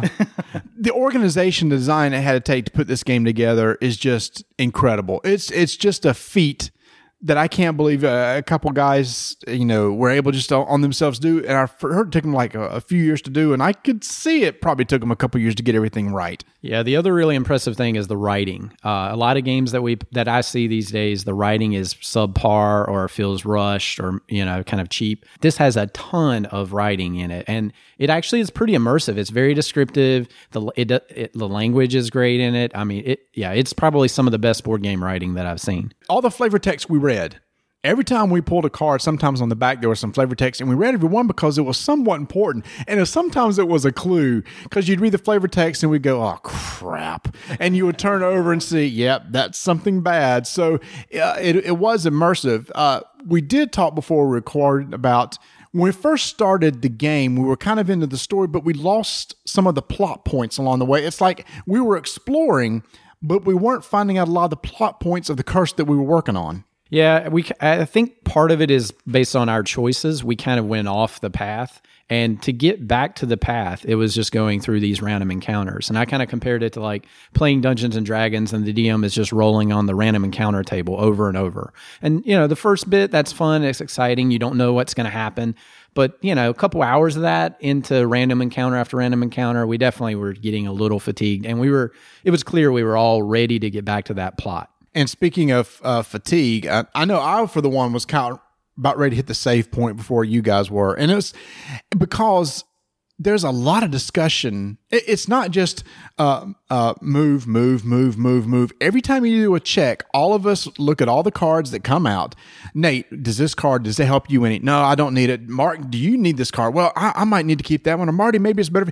Every time we had cards to choose from, we had a discussion about it. And that's what really draws the game out, because you want to be as efficient as possible, because you got limited number of cards in your hand and limited number of items that you can craft, which is another cool feature too, is being able to craft items that that have the durability that actually go away after a certain amount of use. And you also have to discuss who's actually going along on it. I mean, because that's a very important part of it. A lot of times we're like, well, we don't want to send Marty because he's in this state right now, or poisoned. Well, I wasn't going to overly poisoned, way poisoned, and then poisoned again. So yeah, we wouldn't send him, or we'd be like, yeah, Nate needs to go because he's got this thing that will really help when we get over there, probably. And so yeah, it does take a lot of discussion, but it was enjoyable. As I was fatigued as I was, and I'm like, I'm kind of ready to stop. We kind of got to a good stopping point, and we all decided, this is a point in the game. It's like it really makes sense thematically, which is kind of nice too. This will hit our save point here, and then we'll pick this up. But after we started talking, about 30 minutes later, I told these guys, I'm kind of itching to see where this now goes from this really kind of cool spot that we just found. Yeah, and I felt that way the first time too. I mentioned, we played for maybe 3 or 4 hours the first one before we died and lost. And when I got home, I went straight to eBay and was like, okay, how much is it to pick one of these up? Because I really want to play like tomorrow. And what's neat is, oh my gosh, I said it again. What was that, Tommy? Oh, geez. The original Kickstarter came with 3 expansions, which comes with some additional cards, terrain cards, plus 3 brand new curses or adventures. And the fact that we hadn't even finished the first one tells me that there are tens and tens of hours in this game that can be spent trying to get through the whole thing. That will bring to light my only concern about it is that I am a little concerned about it getting samey after you play through, because it looks like all the curses that are in the base box use that same map. And I'm just concerned a little bit about how it's going to be, once you've played through all the map, you've seen all the map tiles, I know going through the action deck, you know, we've already kind of gotten to the point where we're like, this card, yeah, we don't want that. We don't want that, you know, because we've already seen it 3 times. So we've already turned it down 3 times. So we know that we don't want it, you know. So that's just a little concerning for me. Yeah, and I was going to say, even those random encounters, as cool as they are, you know, it might be, oh, there's a blowfish, and do you want to, you know, eat it, or do you want to put it back in the water? And you don't know the outcome of that cool encounter. You know, we played 10 hours. If we have 30 more hours in the box, that's 40 hours of these, you know, largely random encounters. Is that still fun 30 hours later? Right. And everything works the exact same way. It's always that types of checks. But I will say the fact that we're talking about a game for 10 or 30 hours of gameplay, if it's not fun in the 30th hour, I can still probably say I've got my money's worth. I mean, that's ridiculous value. That's a good point. And it also leads itself back to the sandbox theory, right? Like if you're playing Red Dead Redemption and you go off on a path that's not the path of the game, you can do that for 10, 15, 20 hours. So eventually you have to get back on that path. Part of what we did tonight was we kind of went off on the wrong path. If we had stayed on the same path, it probably wouldn't have taken as long, and we wouldn't have seen a bunch of the cards over and over and over and over. So here's the question, guys. We're kind of getting to the end of the Scurry Report segment. So we are at a point in this current quest, and we don't have any clue how much is left. We could be almost at the end, or we could be only 2/3 of the way through. We kind of know the situation we're in with our discard and action deck. We're kind of on our last leg. If we die, do you guys want to reset this up and do it again? Not the whole thing. No. So you would maybe want to house rule it and maybe start at a certain point? I would certainly do that. Like, especially the very first part of the game, not to give anything away, but the very first part of the game, I don't want to do that again. We've done it twice, but I would have no problem with saying, you know, we're at this point and we can restart here and going from there and doing it. Yeah, I'm the same way. I would either play a different curse and try to explore some of those other stories, or like you're saying, house rule it and start, you know, where we died, for example. I would not start it over from scratch again with this curse. And it's interesting because when I read, the very first curse is also the longest curse because it's introducing you to all the types of mechanics. It's introducing you to the continent so you can kind of see what the map looks like. And they said after that, actually the rest of the curses are a lot shorter. Because I was asking, I said, well, if the first one's so long, should I start with a second one? They went, no. You need to play the first one to make sure, number one, you understand the mechanics. 2, so you can see a lot of this map. Because we did get to see a lot of the continent as we played this particular curse. Yeah, and especially with casual gamers, I mean, this is a perfect game to introduce, like, to my wife who doesn't like to play games, because it's full of story and it's cooperative, and it, you know, is more about exploration than you know, a lot of other themes that games have. But knowing that the first adventure is 10 hours, maybe let's say 6 hours to be, you know, conservative and optimistic. She's not going to play a 6-hour game, and so this game is inaccessible to her, even though it's fairly rules light and easy to learn. And again, everyone, this is somewhat our first impressions after 2 playthroughs of the same curse, 10 hours in, and we haven't completed it. So, no, this is not a complete review. You are just hearing what we feel right now. But I do hear all of us saying that, you know what? If from the save point, we do want to kind of get it back to the table, kind of see, because we've kind of gotten to an area we haven't seen yet. So we want to see what's in there. How is this story going to end up? And if we have to, and if we die and start over, well, then maybe we kind of reset from that save point again and try it again. Right. Absolutely. Yeah. Oh, yeah, definitely. I can't wait to get back into it. It's just not tonight. Yeah. After, let's see, we've also ate a lot of barbecue today and a lot of pizza. Some beer. Yeah, exactly. Now, here's the thing is, if you're interested in this game, they're actually getting ready to put it back on Kickstarter again. This is going to be coming out on September 26th. So Serious Pulp is getting ready to put their second release of this game, and there's going to be some additional stuff that's not in this first game. So if you missed it the first time around, and if you have interest in this game, by all means, there are a lot of people that are talking and covering this game right now. Go get their thoughts on it. See what they think. See if they have the same thoughts that we do. Go out there and listen to other people who have maybe play through every single quest. Maybe they have put 80 hours into it, and see what their thoughts are. This is just our thoughts from right here coming into it. This is, it's funny. Any other game after 10, 12 hours of play, I'd say, okay, I'm ready to talk about this and give this a full thumbs up, thumbs down, or whatever. But I'm still like, I need to dig more into this one. Well, if it's any testament to it, I'll definitely be checking out the Kickstarter to see, what the pricing is and everything on it, and giving it some serious consideration to getting the game for myself. And for me, my only reservation with the second Kickstarter is that I don't want to wait for it to fulfill again. I'm sure fulfillment would be much quicker this time since it's already been printed. So that's why I'm looking at the eBay route, even though I don't know if my wife will like that. Well, the nice thing is hopefully on September 26th, when it posts, they'll have when the expected delivery date is. Yeah. And from what I've heard, they've told me that fulfillment will not take nearly as long because it's pretty much already printed.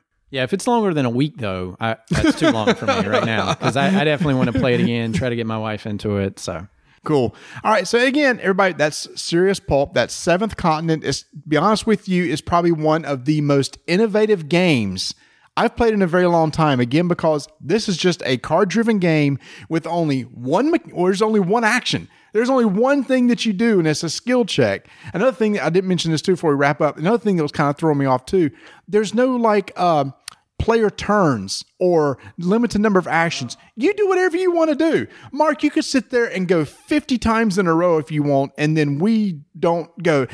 That's good, but it's also somewhat bad too, because if you're not careful, somebody could get bored. It's like, well, I kind of want to draw a card. I kind of want to do something. Yeah, just on that, there were a couple of times to where y'all kind of just let me keep going, and I didn't want you to get bored. And I've been, are you sure? Are you sure you want me to keep going? Yeah, y'all just keep going. It's because we wanted you to step on the poison sea urchins and we'll let you get bit and stuff. Instead of Marty. Yeah, exactly, because we don't need that happen anymore. So again, this is Seventh Continent coming out again soon. And guys, we'll get this back to the table and see if we can get through that first curse. Yeah, we're going to do it. Yep, sounds like a plan.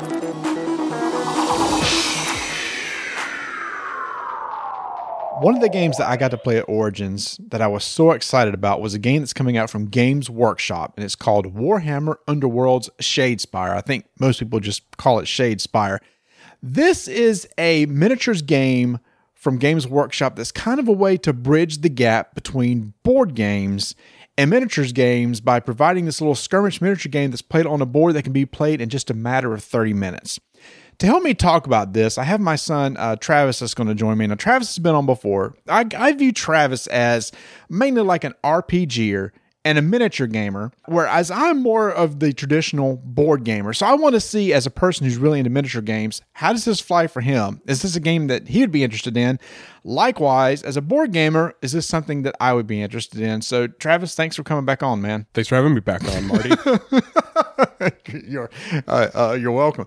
So, we got this game. We've been checking it out. Now, let me just say, right off the bat, this is a Games Workshop game. As always, the production is top-notch. Definitely. Phenomenal. They even decided to put details onto the base. I don't think I've seen that before, where the bases they actually give you in the box have, rocks, skulls, cracks on them. I've never seen that. And in fact, let's just talk about the miniatures real quick. Board gamers are going to be, oh no, miniatures, got to put them together, got to paint them, I'm out. Would you believe that these things are push to fit? I was putting these together the other night. They're push to fit, and they will actually stay together. I was putting a little dab of glue here and there just to make sure, but I didn't really need it. So each of these miniatures maybe are only 2 or 3 parts. They have great rules on how to put them together, and I had these models, and I think there were 7 total together in a matter of 30 minutes. Yeah, 7, 8 models, 30 minutes, way faster than any other miniature game out there. Yeah, well, especially the typical, like we got Dark Imperium, and that's, all these sprues and all these little bits and everything has to be glued. Even though they're still easy to put together, it's not the push to fit like we have here. It was still more pieces per model, and then like more things you have to deal with. This was just like super straightforward, 2 sprues total, 8 figures, like you said. Push to fit, super easy. But they did not sacrifice detail. There's the word, sacrifice. No, the detail is just immaculate as always. So if you have no interest in gluing, no interest in painting, you don't have to, because the starter set comes with 2 armies. Each one are color coded. So there's a red and there's a blue. So it's easy to tell what's on the board. If you're into painting, you for sure can, but you don't have to. So the card stock's great. The boards are great. Nice tokens, nice miniatures, top production. But let's talk about the game itself. This game is presented as a game with very few models on the board that will play over the course of 30 minutes. It's your typical skirmish type game. It is. And one thing I like about it is that not only are there less models to keep up with, so you don't have to like have 8 or 9 different models that you have a bunch of different wound trackers on, and then not even that, but like single wound units, and then you just got to keep pulling them off the board. No, it's still right now a total of 8 models on the board. You can easily tell that's the enemy, these are mine. And not only that, but the board itself is super manageable. And it comes with 2 game boards, and they're both like rectangles, and they're double-sided. And this is actually part of the game because when you come into play, you bring as many board tiles as you want. Now, right now, there's only 2.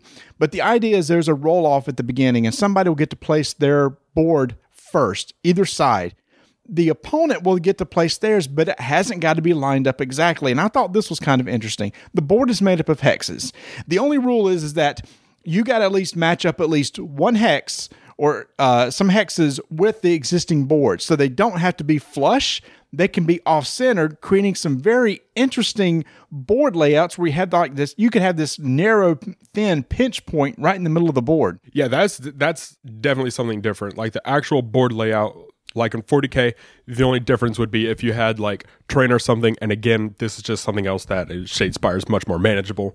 Each time you play the game, it could be something different with different like layouts of objectives and tiles. You had mentioned the objectives, which is another important part of the game. For just 2 players, there's going to be 5 objectives. And this is kind of interesting too. You take the objectives face down and shuffle them. They're numbered 1 through 5. And then one at a time, each of you place the objectives anywhere out on the board. And at that point, you flip over the objectives so you have no idea where they're going to be. And this is very important because a main part of this game is managing 2 decks that you're going to have. One's a power deck, one's an objective deck. This objective deck consists of 12 cards that you bring in, build, and it could be like hold objective number 1. Until the end of the phase, or do you have objective 2 at the end of the phase, etc. So you don't know what the other person's trying to do, and you don't know where the objective is going to be right when the game starts, which is very much a major part of the game. Granted, the game has that very miniatures feel of, hey, I'm going to go up against you, we're going to roll some dice, whoever has the higher is actually, the attacker wins and going to deal damage. But I think the overall big strategy part of the game are those decks. Yeah, definitely. One of the things is that since it's like a deck, it's random. Your objectives are random. Where they are on the board is random. And you don't know what the other person is trying to do. Usually in a miniature game, there is one objective for the whole game, and that's what both of you are trying to do. There's no changing that out. There's no secrets. It's just, usually King of the Hill, assassination, those are the usual kinds. Well, in this one, it's everything. And you can even swap them out. So if you did get lucky and you have objectives near you and you have the objective stand on the one near you, that's good. Because the main point of the game is actually getting these glory points. And these glory points are typically obtained through meeting your objectives. So the course of the game takes over 3 rounds. And in each round, there's an action phase and an end phase. So the major part of the game is the action phase. And during the action phase, each of us can take 4 activations, which can be one of several things. You can activate a unit and move it. You can activate a unit and attack somebody else. You can do a charge where you can move and attack, but then he can't do anything the rest of that round. You can draw new objective cards. Like you mentioned, let's say one of the cards in your hand is objective for objective that's way on the other side of the board, and you think, I'm never going to get there. So one thing you could do is try to go through your objective deck to try to find the one that's closest to you and try to score that quickly. So you have all these options that you can do during your turn, but there's only 4. And one thing I like about this different from like 40K, it's alternate activations. You go, I go, back and forth until 4 of them are done. Definitely in 40K, especially if you're playing a super infantry heavy army, there is a lot of downtime. And this, like the max you could probably do in one turn is move and attack. And that in itself can take less than 2 minutes. So with just the constant back and forth, you're able to just keep both players engaged, and that'll definitely be something that can bring people into miniature games who are usually just into board games. And after each activation is when you could use this other deck. There's this power deck that you have, and there's 2 types of cards. There's like an upgrade card, employee cards.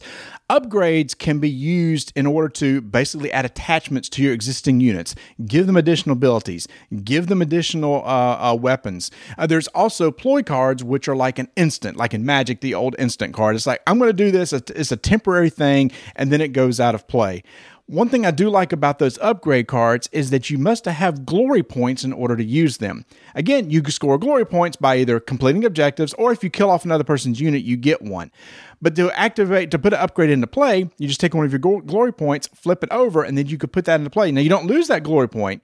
It's just there that to indicate that, you've already used it and you can't be used again for another upgrade. So again, even though you just moved, I can still play those power cards at the end of my turn. So very little downtime. And in fact, this whole game is supposed to take place in 30 minutes. And once you know this game, this is easily played in 30 minutes. Easily. Another thing with the decks, it's pretty comparable to the new stratagems that they're putting into 40K 8th edition. And I just feel like, again, it's another way to bridge the people who don't play miniature games to the people who do play miniature games. Also, I think the rule book was pretty easy to follow. It's very well laid out. I think the only thing that I had to kind of keep referencing to is actually the combat sequence. Even though it's pretty much, there's some attack dice and there's some defense dice. Yeah, definitely not as much as like 40K's weapon skill, ballistic skill, and then when you take the damage, there's the toughness, and then there's also you got to make sure your morale. Don't forget the leadership. But then there's your saves that you can get. Yeah, there's a lot. The only thing that we had to keep looking at was there's these icons on the die that we had to kind of keep. Okay, well, what is this icon for? For example, on the defense die, my guys were looking for shield icons. Your guys were looking for. It was kind of like a curvy arrow meant like getting out of the way, dodging. Like a dodging thing.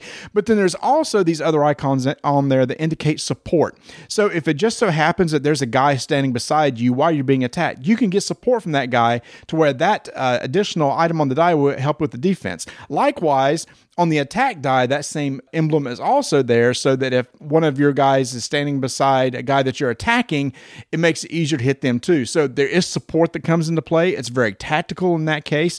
And then we had to make sure we understood how the successes worked out. Resolving successes. The only thing that both of us were like, that was kind of weird was there's this one situation where you rolled 3 attack die. I rolled 3 attack dice and I had 3 successes. Three successes by showing the axe which you needed. I had 2 axes and then I held 1 for the aid, which did work. Yes.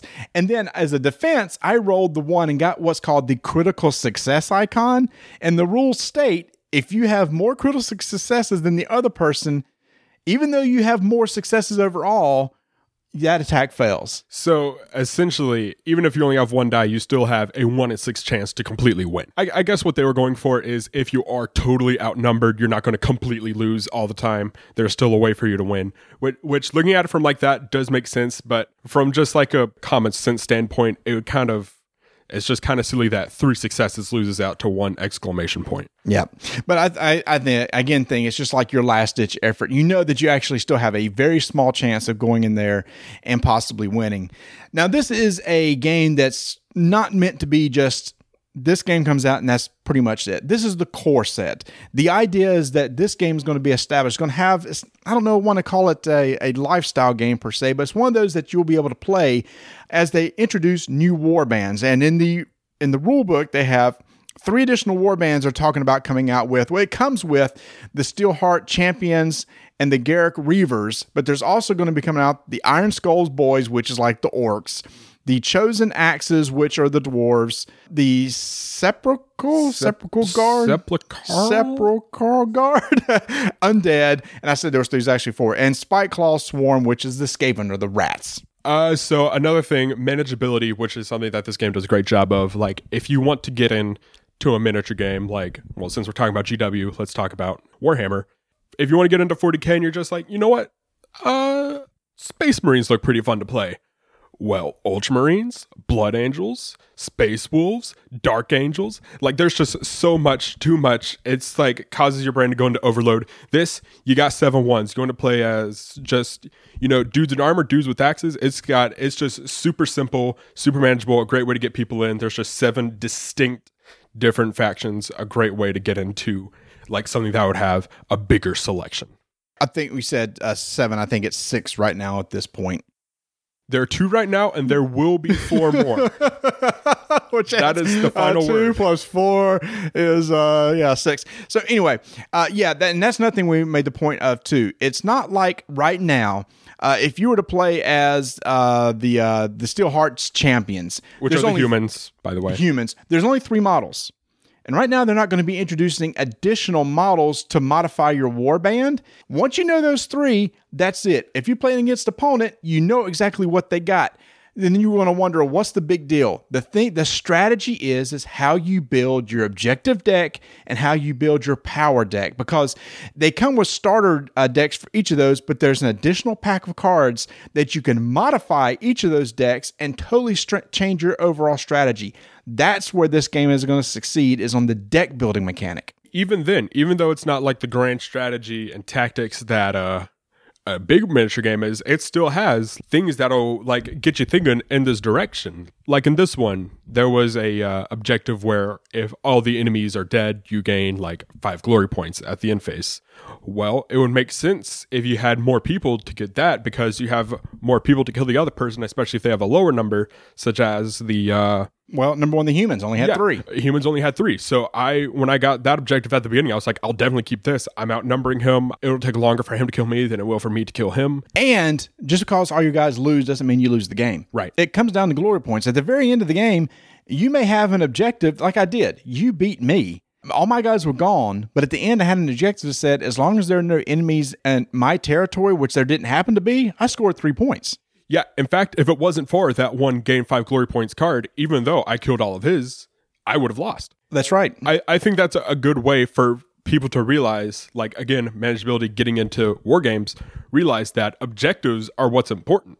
It might be fun to shoot the enemy, but when you have to stand over here, you should probably go stand over there and get those points instead of going for kills. So Travis, as a miniature gamer, did this appeal to you at all? This is going to be one of those that's going to be supported in organized play. Games Workshop wants to make sure that there's a tournament support for this.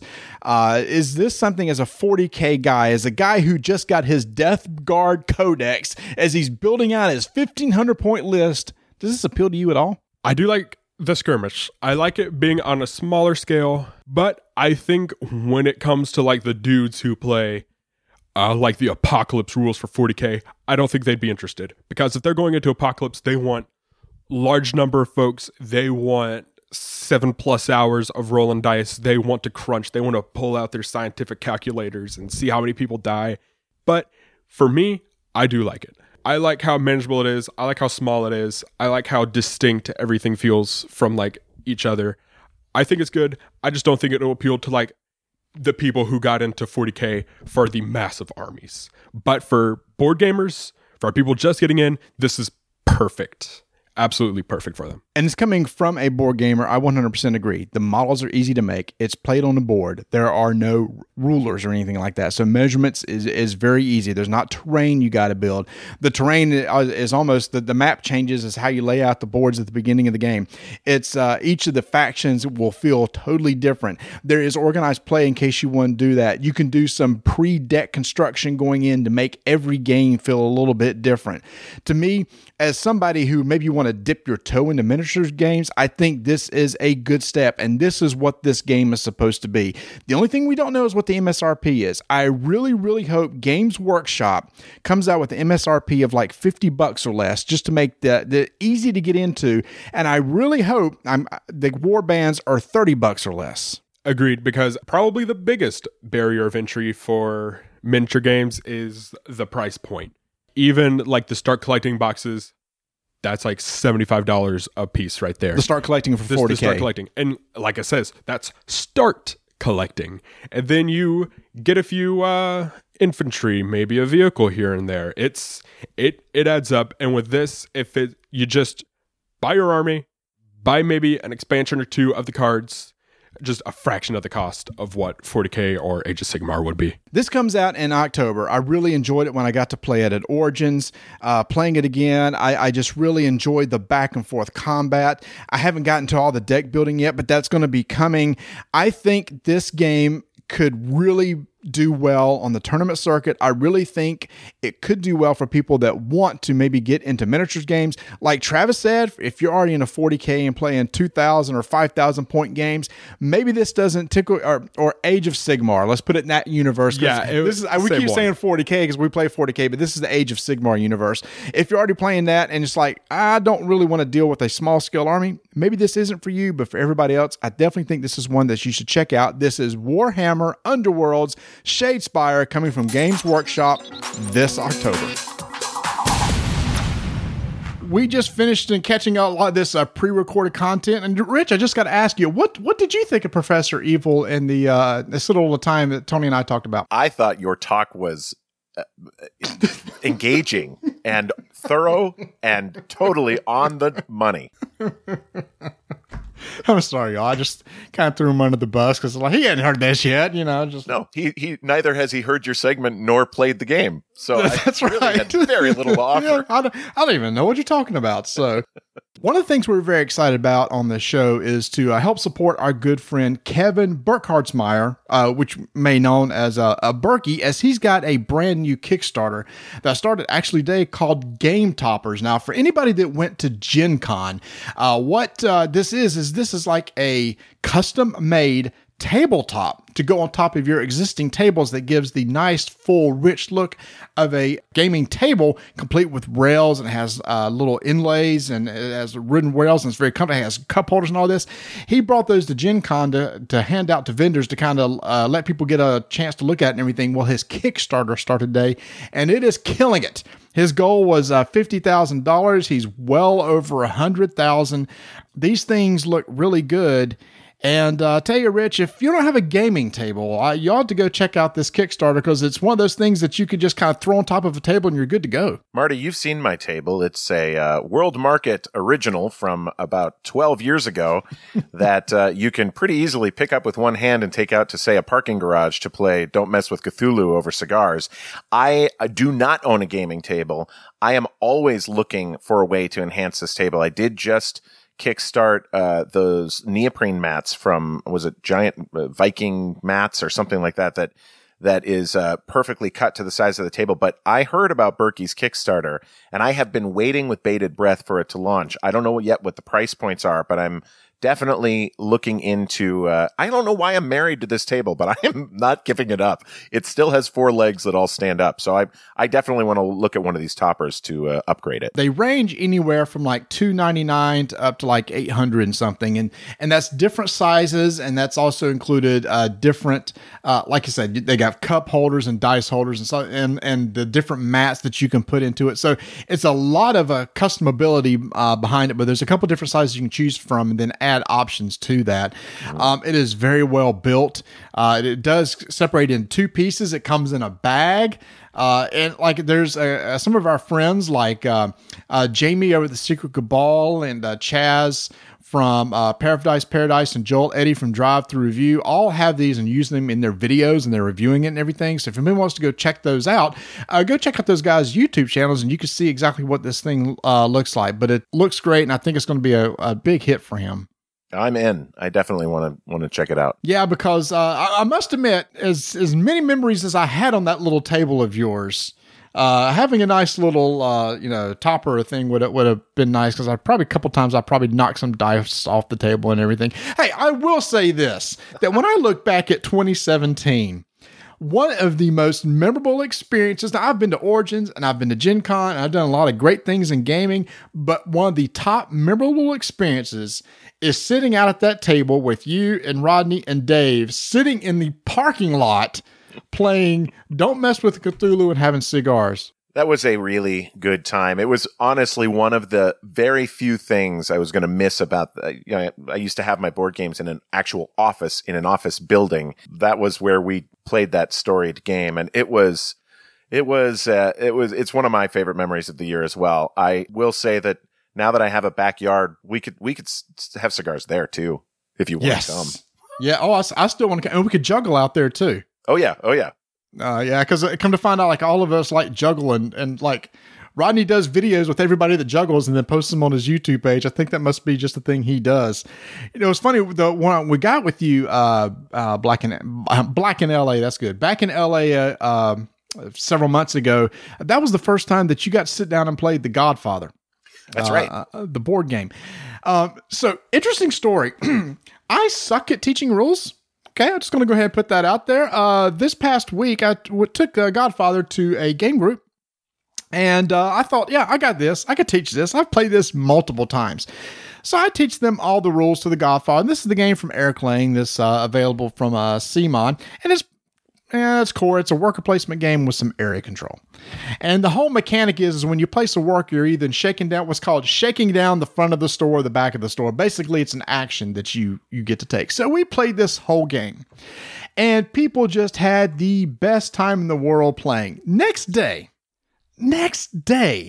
friend of mine contacts me on Messenger and goes, can I ask you about this rule? Now, I am notorious for after we teach a game, people tend to go back and read the rule books after we're done to see if I messed up on anything. Have you only played it like that one time? I think we played it a few times while you were here. I have not yet gotten a copy of it. So I really want to. I loved the game, but no, I only played it that one time. Yeah, see, there's this thing about you take control of an area. Like I said, it's an area control game, and at the end of a round, whoever has the most of their little workers in an area gets a little token and they have control of it. There's a very important rule that says the next round, if anybody places one of their thugs in the store, that when they shake down the front of the business, whoever controls that area also gets to shake down the front of the business. I forgot that. Oh, I remember that rule. Yeah, thanks. So where were you that night? I really could have used some help. So we're playing this game, and at the very end, it was so funny. Somebody said, I mean, that was a really cool game. They said, but I don't really get the whole area control thing. I mean, yeah, sure, you get 5 points at the end, but I didn't see it was really that important. Well, duh, because I forgot one of the most important rules about the area control. You ruined it. I did. It's so funny. Even when we were done, they said, that was great. Let's play again sometime. It's like, wait till you play it the right way. It'd be funny if we played it and go, no, that sucks. Let's play it the other way. It's a little like, I mean, if I'm Eric Lang, it's a little like if you hold up a picture that you drew with a crayon and you say, no, this is a Pablo Picasso. And then I go, wait a minute, but I'm Pablo Picasso and that's not one of my drawings. And you go, no, that's what a Pablo Picasso drawing looks like. And then everybody thinks Pablo Picasso is just kind of a guy that draws with crayons. That's what you've done to Eric's reputation, Marty. Well, to be fair, I'm not an art connoisseur, and it's really kind of hard for me to tell between some crayon drawings and some Picasso, so maybe that wasn't the best example. Well, that may be true.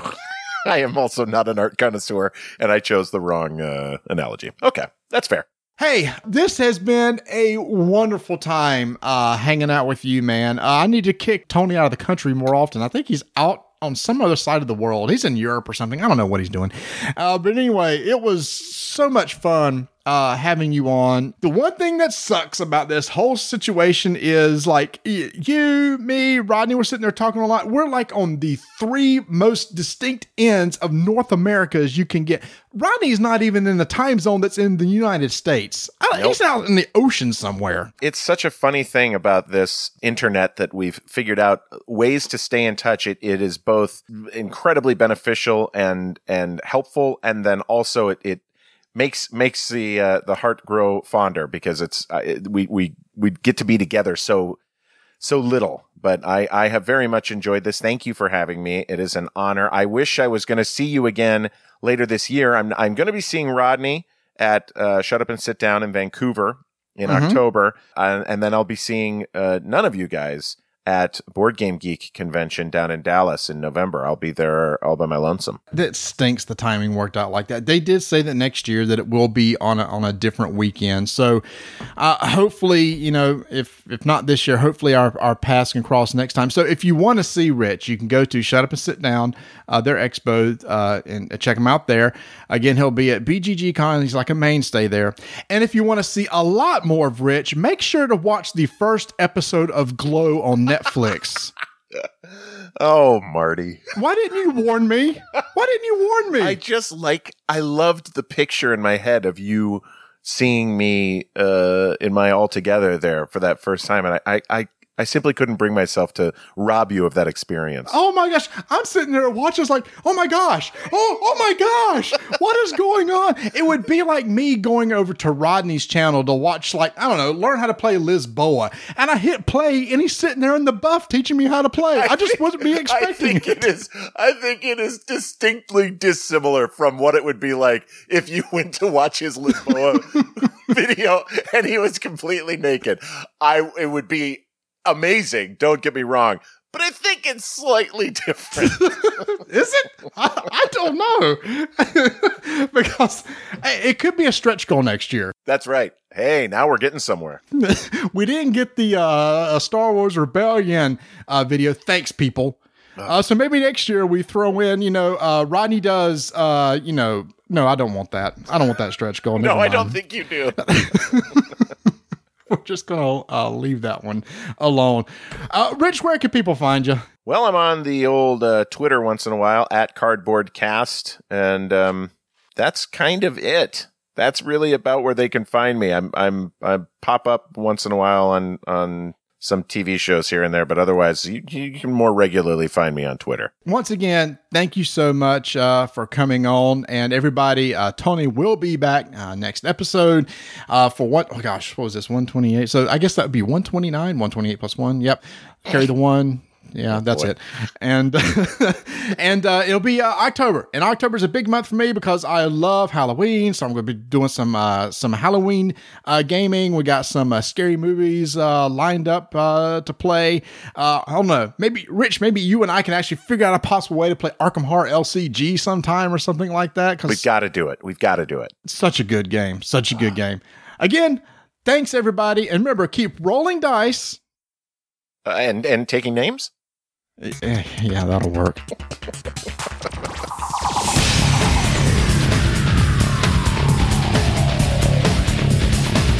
Thanks for listening. If you want to chat with us, you can do so on Twitter at Dyson Names, on our Facebook page, Roll Dice Take Names, on our BGG Guild 1589, or Instagram, Dyson Names.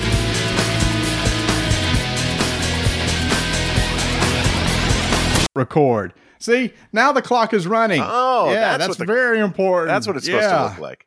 That's what it's supposed to do. Holy crap. All right, let's try this again.